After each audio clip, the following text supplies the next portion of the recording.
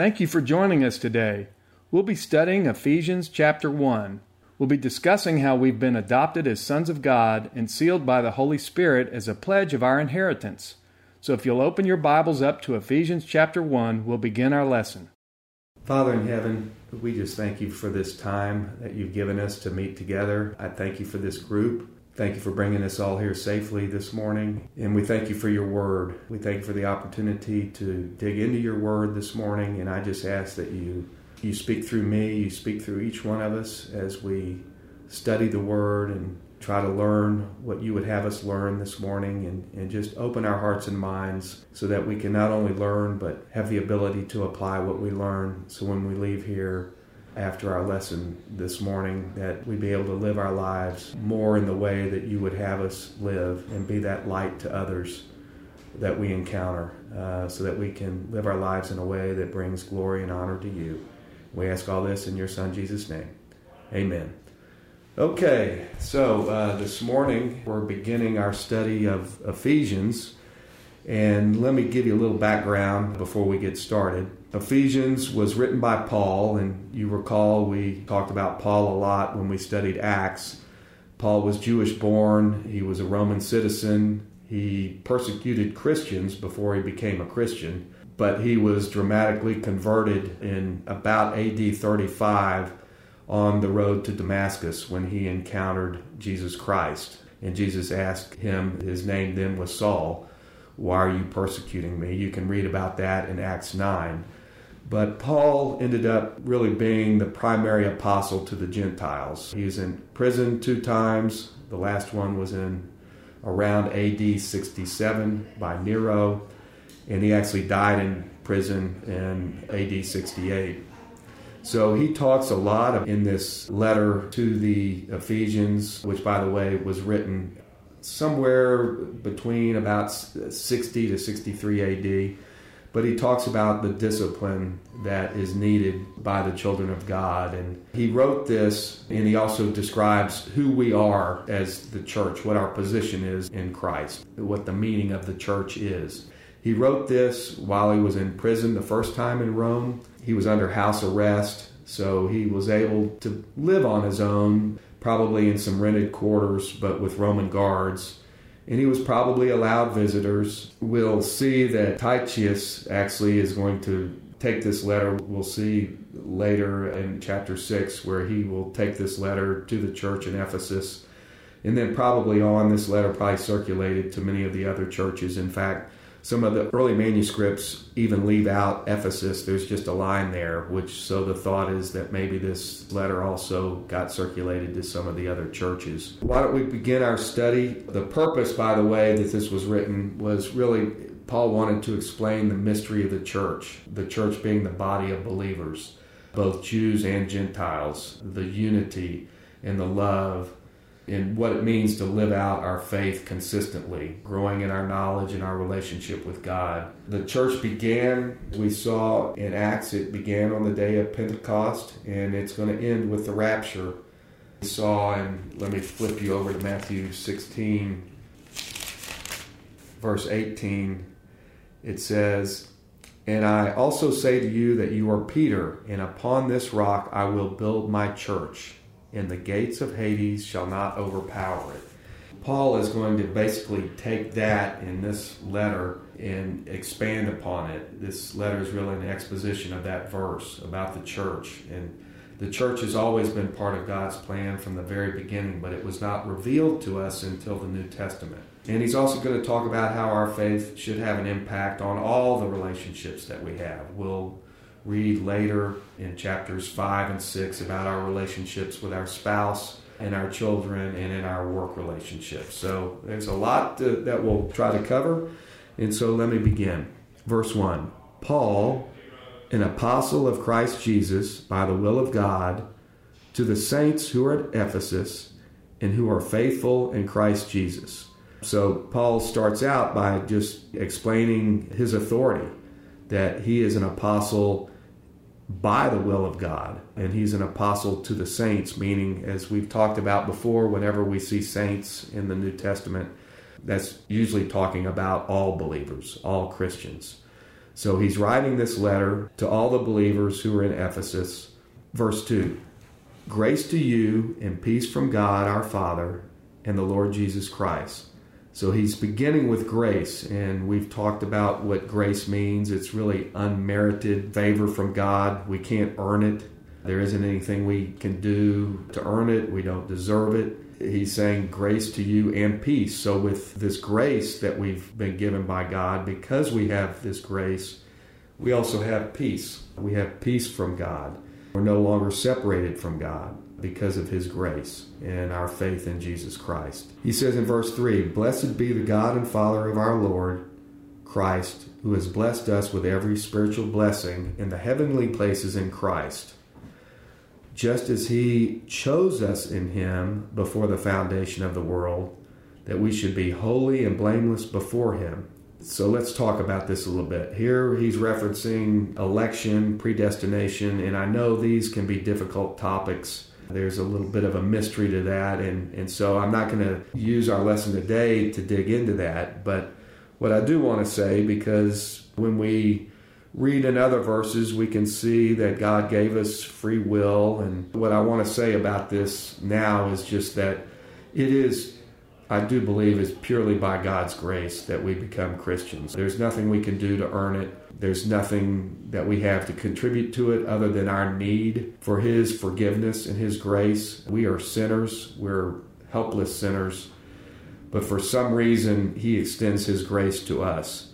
And I know that there's some free will. That's why he tells us to go make disciples of others. So I don't want to get hung up with, okay, well, if this was all predestined and there's nothing I can do, then why do I really need to go be sharing the gospel to others? So there must be something to this, although I believe we have nothing to contribute to it. So I'm fine with sort of this tension. There's a little bit of a mystery. He says, whoever may come can come. And so it's open to all. And I guess another way to look at it is he did choose us because he definitely has extended grace to us. At the same time, there's people who, the non-elect, they choose to be non-elect. They are choosing the life that they want to live, and he's allowing them to do that. There's a little bit of tension there, and let's just leave it at that for today, and we can come back, talk about that in another lesson. I'm going to read on. Verse 5, beginning right before verse 5. In love, he predestined us to adoption as sons through Jesus Christ to himself, according to the kind intention of his will, to the praise of the glory of his grace, which he freely bestowed on us in the beloved. And he's talking about Christ there. So when you look at verses 4 and 5 together, he basically has chosen us. He has adopted us as sons in Jesus Christ. Adoption was really quite different in the times that Paul is writing compared to today. When we think of adoption, we generally, what comes to our mind are little kids, sometimes infants even, but very young children being adopted because for whatever reason they don't have parents, or their parents have given them up for adoption. Where in those days, the whole inheritance thing, if you didn't have kids, there wasn't anybody to then take on your inheritance. And so there were actually a lot of people who were adopted as adults. In fact, there were probably more adults adopted than there were children. And so the readers of this text would readily understand what Paul is talking about. Because when you're adopted as a son, you're going to have this inheritance. And that's what Paul is talking about. He's using this adoption. He's describing what we receive when, as we've been chosen by God, by his grace, that he's bestowed his grace on us, and that we're now adopted as sons through Jesus Christ. We've become sons. That's what he's describing in verse 5. We're now identified as Christ through our adoption as sons. So verse 7, in him we have redemption through his blood. That's Christ's blood. So redemption, we've been set free. There's been a price that's paid. There's been a ransom that's paid. It's Christ's blood.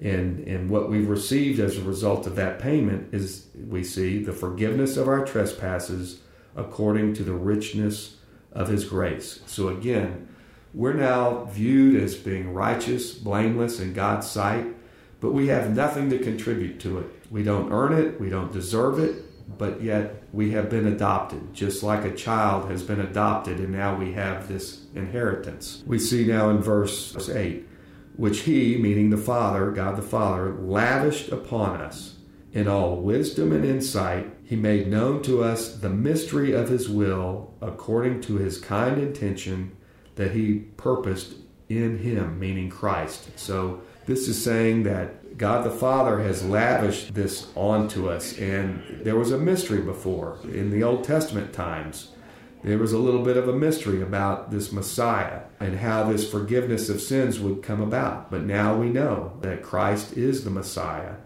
and God's will has been made known to us, this wisdom and insight that non-believers just don't have. They don't have the insight, they can't understand it, yet we have been adopted, and so now this mystery has been revealed to us. Continuing on in verse 10, with a view to an administration suitable to the fullness of the times, that is, the summing up of all things in Christ, things in the heavens and things upon the earth.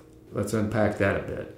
So this administration is really talking about, it's a time, it's a dispensation. It's referring to the return of Christ and the reign of Christ that we're looking forward to. That when that time comes, when Christ comes back, there's going to be unification. All believers are going to come together as the church, as the bride of Christ.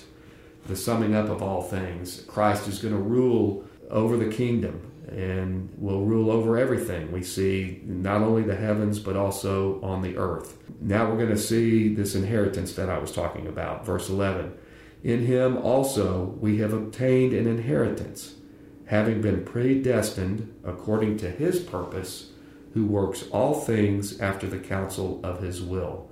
So this again is the Father. He says that in him, meaning in Christ, we, and here Paul's actually talking about the Jewish believers because God chose the Jews first, and Paul is a Jew, so he's saying in Christ, also we, being the Jews, have obtained an inheritance, having been predestined according to God the Father's purpose. Verse 12, to the end that we, meaning the Jewish people, who were the first, they were the first to hope in Christ, should be to the praise of his honor and his glory. So the inheritance, this eternal life, the eternal glory is with Christ. But then he goes on, verse 13, in him you also. So this could be the Gentiles, this could be others at Ephesus, but you also, after listening to the message of truth, the gospel of your salvation, having also believed, you were sealed in him with the Holy Spirit of promise, who is given as a pledge of our inheritance, with a view to the redemption of God's own possession to the praise of his glory. So let's unpack this a bit. First, he says, to come to faith, first you've got to listen, then you believe, and then you're sealed. And this Holy Spirit is given to us. The Holy Spirit is given to all believers. Everyone who places their faith in Jesus Christ immediately receives the Holy Spirit. We saw at Pentecost when we were studying Acts 8, when the Holy Spirit, when Jesus left, he promised that he would send the Holy Spirit. And on Pentecost, that's when the disciples then received the Holy Spirit. Now it happens automatically to us as Christians.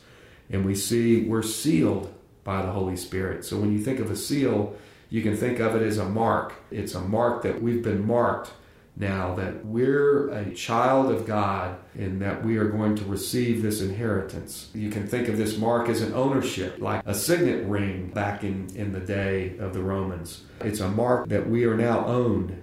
We're owned by God. We're children of God, and we have this promised inheritance of eternal life. And the Holy Spirit is given as a pledge, like a down payment of this inheritance. It's to show that we are promised this inheritance of our eternal life. And the Holy Spirit comes and lives inside of us here on this earth as Christians as a down payment, so that the Holy Spirit can work in our life to help us live the life that God intends us to live and help us, quite frankly, understand the Scriptures. So verse 15, for this reason I too, having heard of the faith in the Lord Jesus, which exists among you, and your love for all the saints, that's your love for all the believers, he's saying, the people in Ephesus, do not cease giving thanks for you while making mention of you in my prayers. So Paul is saying he's always praying for them. He's hearing good things about how they love one another, other believers. And so we should model that as well. We should always be praying for others. He says in verse 17 that the God of our Lord Jesus Christ, the Father of glory, may give to you a spirit of wisdom and of revelation in the knowledge of him. So he's actually praying, and we should pray this for others, and we should pray this for ourselves, that the Holy Spirit will teach us and give us wisdom through our studying of the Scriptures, that we'll have new knowledge and new revelation about God and how God wants us to live our life here on earth as we study the Scripture, and we need to have the Spirit to help us do that. Verse 18, I pray that the eyes of your heart may be enlightened, so that you may know what is the hope of his calling, what are the riches of the glory of his inheritance in the saints, and what is the surpassing greatness of his power towards us who believe. So he's saying, he's praying for this, and we should pray this too, that our eyes of our heart would be enlightened, that our minds would be opened as we study the Scriptures, so that we can begin to know the hope of his calling, meaning what we've been called to. Why did God leave us here? Why do we have the positions we have in our jobs, our family, our spouse? What has he called us to do? And how can we live our lives in accordance with this calling? He's praying that the Holy Spirit will help show us that. And we should pray the same thing so that we can better understand the richness of this inheritance that he promises to us as believers. From our calling to our glorification, our ultimate glorification, we're going to be going through this process that's called sanctification. And that's how the Holy Spirit works in us to make us more and more Christ-like. When we enable the Holy Spirit or allow the Holy Spirit to work in our lives, when we confess our sin, we don't confess our sin to earn our salvation. We already have our salvation as believers. But when we have unconfessed sin in our life, that hinders, we'll see, the ability of the Holy Spirit to work in our lives. We'll see that when we get further into Ephesians. So we need to confess our sins to allow the Holy Spirit to work in our life. And that also allows us to then tap into this incredible power that Christ has given us. Christ has made tremendous resources available to us with the Holy Spirit living inside of us. And so Paul is praying that we will come to know and understand that this inheritance has given us incredible resources in Christ. And we're to draw on that richness as we live our life. I've heard it said that really to know God personally is what we call salvation. You can read about that in John 17:3. Then to know him increasingly, as I described, that's called sanctification. We can read about that in Philippians 3:10. But then to know him perfectly, that's glorification. That's at the end, and that's described in 1 Corinthians 13:9-12. So we'll continue on at the end of verse 19. These are in accordance with the working of the strength of his might, which he brought about in Christ when he raised him from the dead and seated him at the right hand in the heavenly places, far above all rule and authority. So Christ is now seated above all rule and authority. That's both human and angelic. And power and dominion. So he rules over everything, all power and dominion, and every name that is named, not only in this age being the church age that we're in, but also in the one to come, describing the millennial 1,000-year reign and then eternity that will live with Christ. Verse 22, and he put all things in subjection under his feet and gave him as head over all things to the church, which is his body, the fullness of him who fills all in all. So his body, he's describing, is the church. And what he's describing, it's this body of believers. That's us. We make up the body of believers. So Jesus is filling the church with his blessing, and Jesus is now the head of the church in this church age that we live in.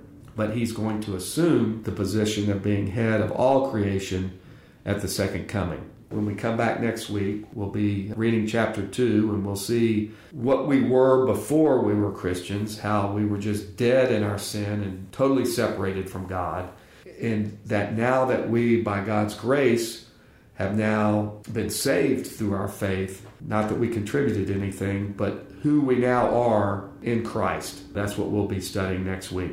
One thing we need to take away and constantly be aware of is that every believer has the Holy Spirit indwelling in us right now.